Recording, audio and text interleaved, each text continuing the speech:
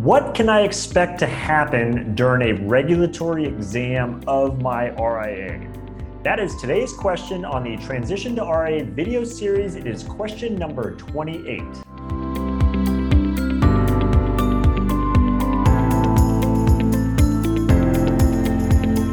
Hi, I'm Brad Wells with Transition to RIA, where I help advisors just like you understand everything there is to know about why and how to transition to the RIA model. So with today's video, I want to help you understand kind of what you can expect if you become an RIA from a regulatory exam perspective. Now, I did do a prior video on kind of the frequency you can expect for how often will I get a regulatory exam. And to the degree you haven't watched that video yet, I encourage you to watch that as well, because I dive much more into it. But a very high level, you can generally expect as your own RIA, oftentimes to have a regulatory exam in your first year. Now that's more of a kind of a kickoff exam to make sure you're on the right track. There's kind of a reason they generally do that. Again, watch the other video, it gives more details on that, but that's pretty typical. And then on an ongoing basis, and it depends whether you're SEC registered or state registered or what state you're in, if you're the latter. And there's a number of variables that could change the frequency, but typically it could be in the once every 4 to 7 years that you get examined. And that comes down also to just kind of your risk profile. So understandably, larger RIAs will probably get examined more frequently than smaller RIAs, because arguably there's more at risk there to the invest-in public, or maybe the services and products one RIA offers versus another might be kind of scored a little higher on that risk scale. So again, watch the other video to kind of dial into some of those components to it. But again, usually pretty early in the RIA's existence in that first year, and then kind of every 4 to 7 years after as well. So what is that actual process like when that day comes? It will come, and it will come if you're in existence long enough, a number of times. So the good news is they generally don't just show up. Unless they have some specific concern about your RIA, they generally don't just knock on the door one day and here we are. They will generally reach out to you ahead of time of the whole kind of process. And so that's what I'm going to work through on today's video, is what to expect kind of like from that first call all the way through the end of the cycle. So again, first step is being notified. Generally, they might call you, they could write you, but generally they might call you, explain who they are, explain, hey, we are going to come out, we are going to examine your RIA, and they would generally tell you the exact day they will be there. You know, it might be 3-4 weeks out or something like that, and they'll give you, okay, on this day, we will be coming out to your office to give you the portion of the exam that's on site. The whole exam process is not just done there on site. And by the way, I should have prefaced this before I started this timeline, and I'll reiterate it at the end. But one of the things I talk about this in lots of videos, you work with compliance consultants to help you with your RIA compliance, both in the initial setup and on an ongoing basis. And this is what compliance consultants help you with on that ongoing basis. So as I explain this whole process, don't think you're going to be out on an island having to remember this or figure all this out on your own. That's part of what you're paying the compliance consultants for, is to help you be prepared for it, and then when it actually happens, to help you get through it. So I should have prefaced that before I even dove in, but just be aware of that. So again, the regulars will call you, say, okay, we're going to come out on this date. They will generally explain what you can expect from the process. We intend on being there a day. Maybe they'll say we're planning on being there a couple days if you're a really large RIA. Here's what we need from an accommodation standpoint, and they'll kind of explain that process to you. And then they will typically confirm a good.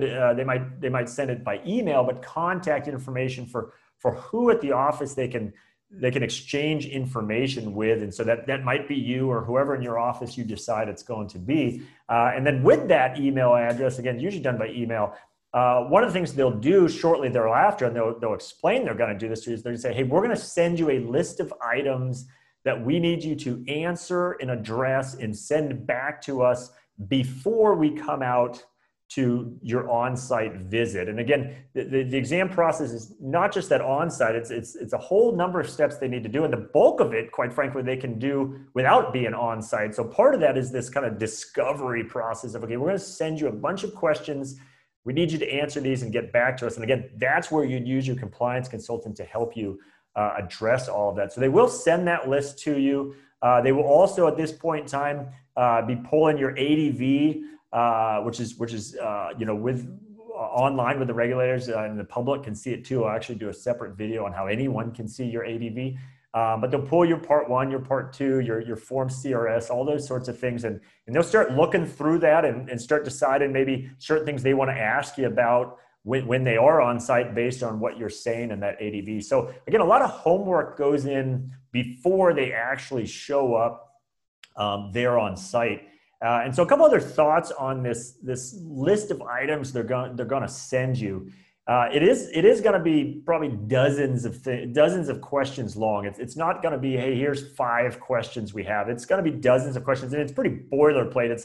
It's generally not necessarily specific to your RIA, especially if they don't necessarily have any particular concern about your RIA. It's a standard template they might send all RIAs in that year that they're going to examine. I mean, they certainly revise it over time as focus areas change in what they're looking for out there when they're making those examinations. But they'll send it to you. Again, it's usually dozens of items long, asking for a number of things. So an example of just something they could be asking for and they want you to send them ahead of time is a copy of your RIA's advisory agreement, that agreement between the RIA and the client. And I did a whole separate video on that as well of, what is an advisory agreement? How do I create one? So if you're not already familiar with it, certainly check out that video. I explain all of that, but that's a pretty typical thing. I'd say, okay, send over the advisory agreement used with clients, because before we get out there, we want to look that over and see if we have any concerns about any of the verbiage in there, because if we do, we'll probably address that with you when we're there on site.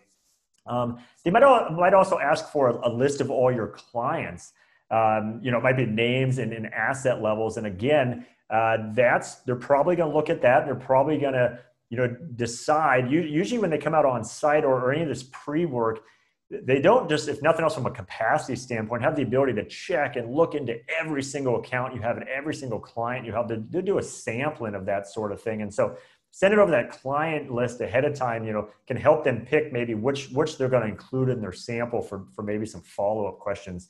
And then another typical thing is ask you for information on the fees that you're charging your clients, and want to see proof of, okay, send us the last 4 quarters worth of fees that you submitted to your custodian and that the custodian paid back to you by client, because maybe they're going to try to match that up with some of the actual client files there when they're there on site to make sure it all matches.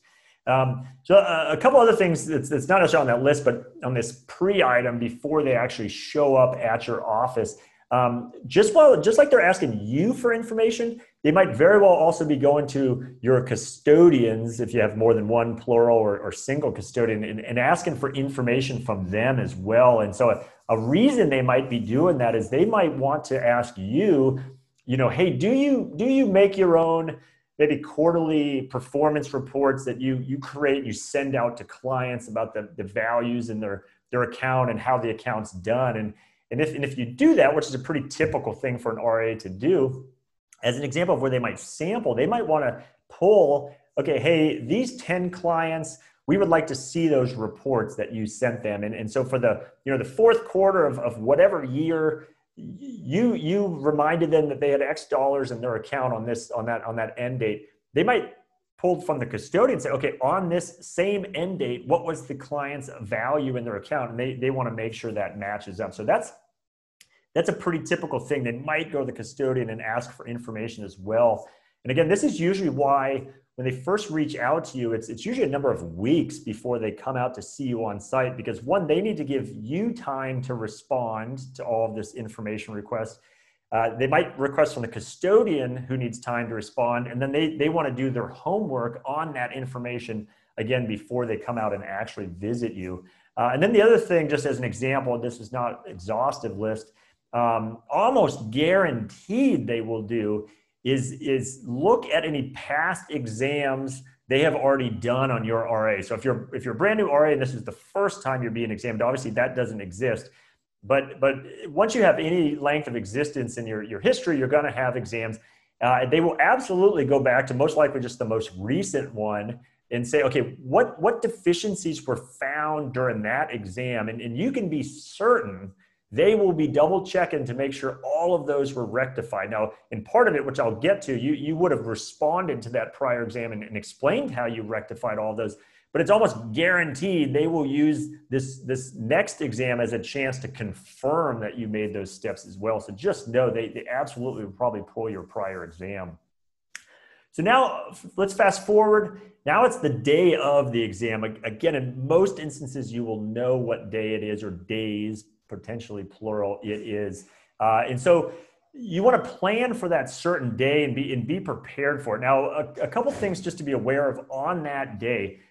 Number one, do not take offense to what they are doing. This is their job. It is their job to come in and potentially find deficiencies with your RIA. Imagine being one of these examiners, and if every week or every other week you went out to a different RIA, and every time you came back and said, oh, we didn't find anything, that's just obviously not a good look for them. It just screams, oh, are you lazy? Are you just not doing your job? So they will dig. This is their job. And right, the reason they're even there in the first place is to protect the investing public out there. So even kind of their own personal job desires to make sure they're turning over every stone. Again, the mission they're on, the reason they exist is to protect the investing public. So they do want to dive deep into these things. So the key is, do not take any offense to this. They are just simply doing their job. Also on that on-site visit, they very, very well will likely want to talk to the main principals of the RA, the main owners. They also could ask basically to talk to whoever they want. They might say, hey, who's the person sitting out front there? We'd like to talk to him or her. Could you bring them in so we can have a conversation with them as well? So it's quite conceivable they'll want to talk to people, mostly the main principals, but they could ask to talk to whoever. And then they also might there in the office ask you to see certain documents. They might say, okay, can you show us X? And that might be for two reasons. One, just to see if you literally can produce it.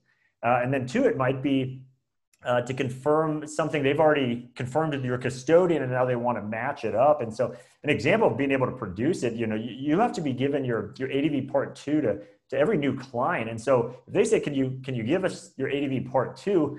Even though they've probably already got it, but if they ask you and you can't produce it, that's not a good look, because you should be able to produce it all the time as you're bringing on new clients. So just a typical example of documents and things they might ask for there on the day of. So you go through that process. So now kind of post-exam, I will absolutely say when that, let's say they're only on site for one day, when they walk out of there, you're not going to have any answer. They're not going to say, you did a great job. Here's the 2 things you need to do, and on we go.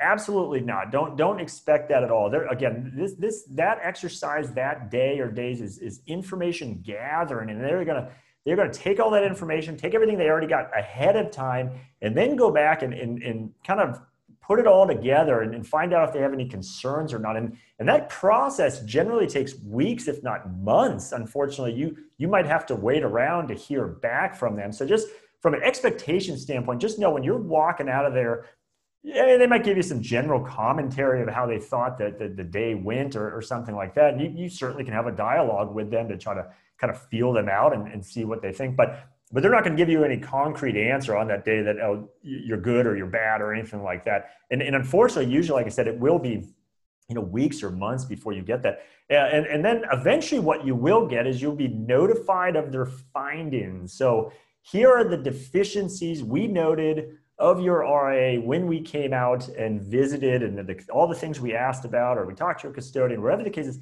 Here's what we found, and specifically 2 things that then have to happen, and they usually give you a period of time, but certainly not a lot of time. One, you have to address them. So if they say you're doing X wrong, you obviously need to fix X. And you go through each of those, and then they also want you to respond back and indicate how you have rectified all of these deficiencies. And then they want to make sure they're comfortable with what your response is. And that might even result in some follow-ups. I mean, if they point out something that's just kind of a clerical thing in your ADV, they'll probably take your word for it that you fixed it, and maybe they'll make a note that the next time they come out to examine, they'll look at it. But if it's any meaningful deficiency, they very well might do some additional back and forth. Okay, you say you fixed this. We would like you to send that to us so we can see firsthand. So that from start to finish, or when they first reach out to you to when it's all said and done, I mean, a couple months, unfortunately, that it just is what it is. Just be aware of it, and just as long as you have the correct expectations, it's certainly manageable. So I want to finish with just a couple tips related to all this. Again, they're just doing their job. Don't take offense. They generally will find something. I occasionally have heard of some RIAs that literally had a quote unquote perfect exam, and the response back from the regulators was no deficiencies. That is the white elephant. That is the absolute rare exception. Almost every instance, they will find something, even if it's sometimes just a clerical thing. No harm, no foul, no client was harmed, but we do need you to fix this. So again, don't take offense. This is their job, is to be out there looking for these sorts of things. The next tip is be accommodating. Especially if they give you that notice ahead of time on the day or days they're going to be there. Absolutely have a conference room or some sort of place they can sit and spread out and be comfortable, ready and prepared for them. Don't just put them in some corner that's uncomfortable thinking, oh, I'll shoo them out of here earlier. I mean, be accommodated. These folks, they're doing their job. They want to make this as easy for you as possible. Return that favor, get them set up in some sort of setting. It's not like you have to wine and dine them or have a breakfast selection or anything like that for them, but do make sure you have accommodations that they can use. The next one, again, I said they will find deficiencies. Don't take offense to that. Sometimes it's, it could be 10 deficiencies. You think, wow, that's a lot. But again, a lot of those might be little clerical situations, and so not that bad, or they could be meaningful. I mean, you absolutely need to take this process serious. I'm sure you would, but they generally will find deficiencies. I talked about next tip. I talked about earlier. Don't get overwhelmed by all this. This is what you pay a compliance consultant for, both beforehand because they've prepared you and they've set up your RA correctly and helped you with everything you need to be doing so that when this day comes, you are prepared for it. And then when the day does come, they will help you through that process. They will help you on the back end with responding to any deficiencies and those sorts of things. So no, that is what you are paying them for. And some will even do, I talked about this on a different video as well.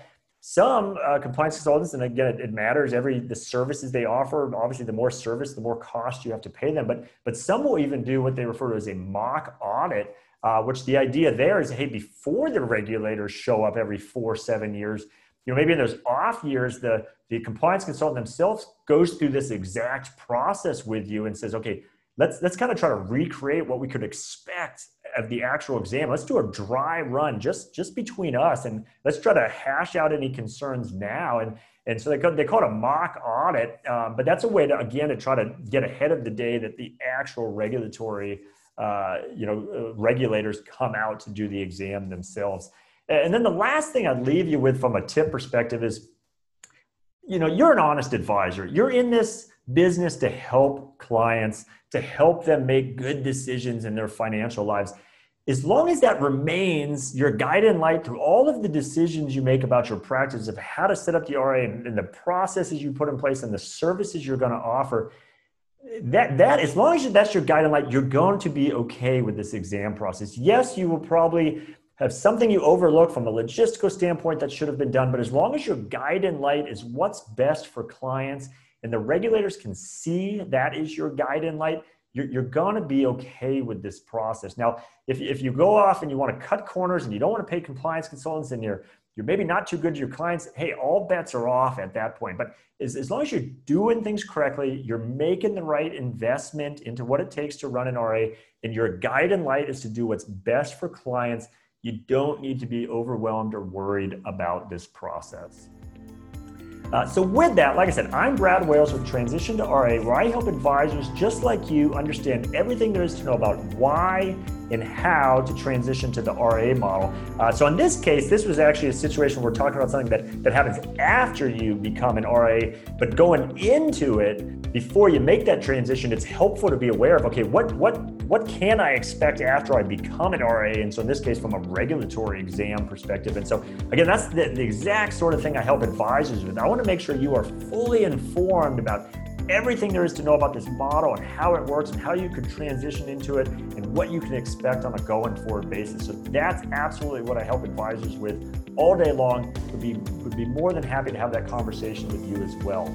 If you're not already there, head on over to transitiontora.com. You can see plenty more videos I've posted. I have white papers. And then the easiest thing is a contact link right there at the top. You can click on it and instantly and easily schedule a time for us to have a conversation. Be more than happy to go into any questions you have on today's video or anything to do with the RA model. And certainly if you're asking yourself, well, what might my current practice and its current situation look like if I were to make that move? That's what I help advisors with. Would be more than happy to help you as well. So with that, I hope you found value in today's video, and I'll see you on the next one.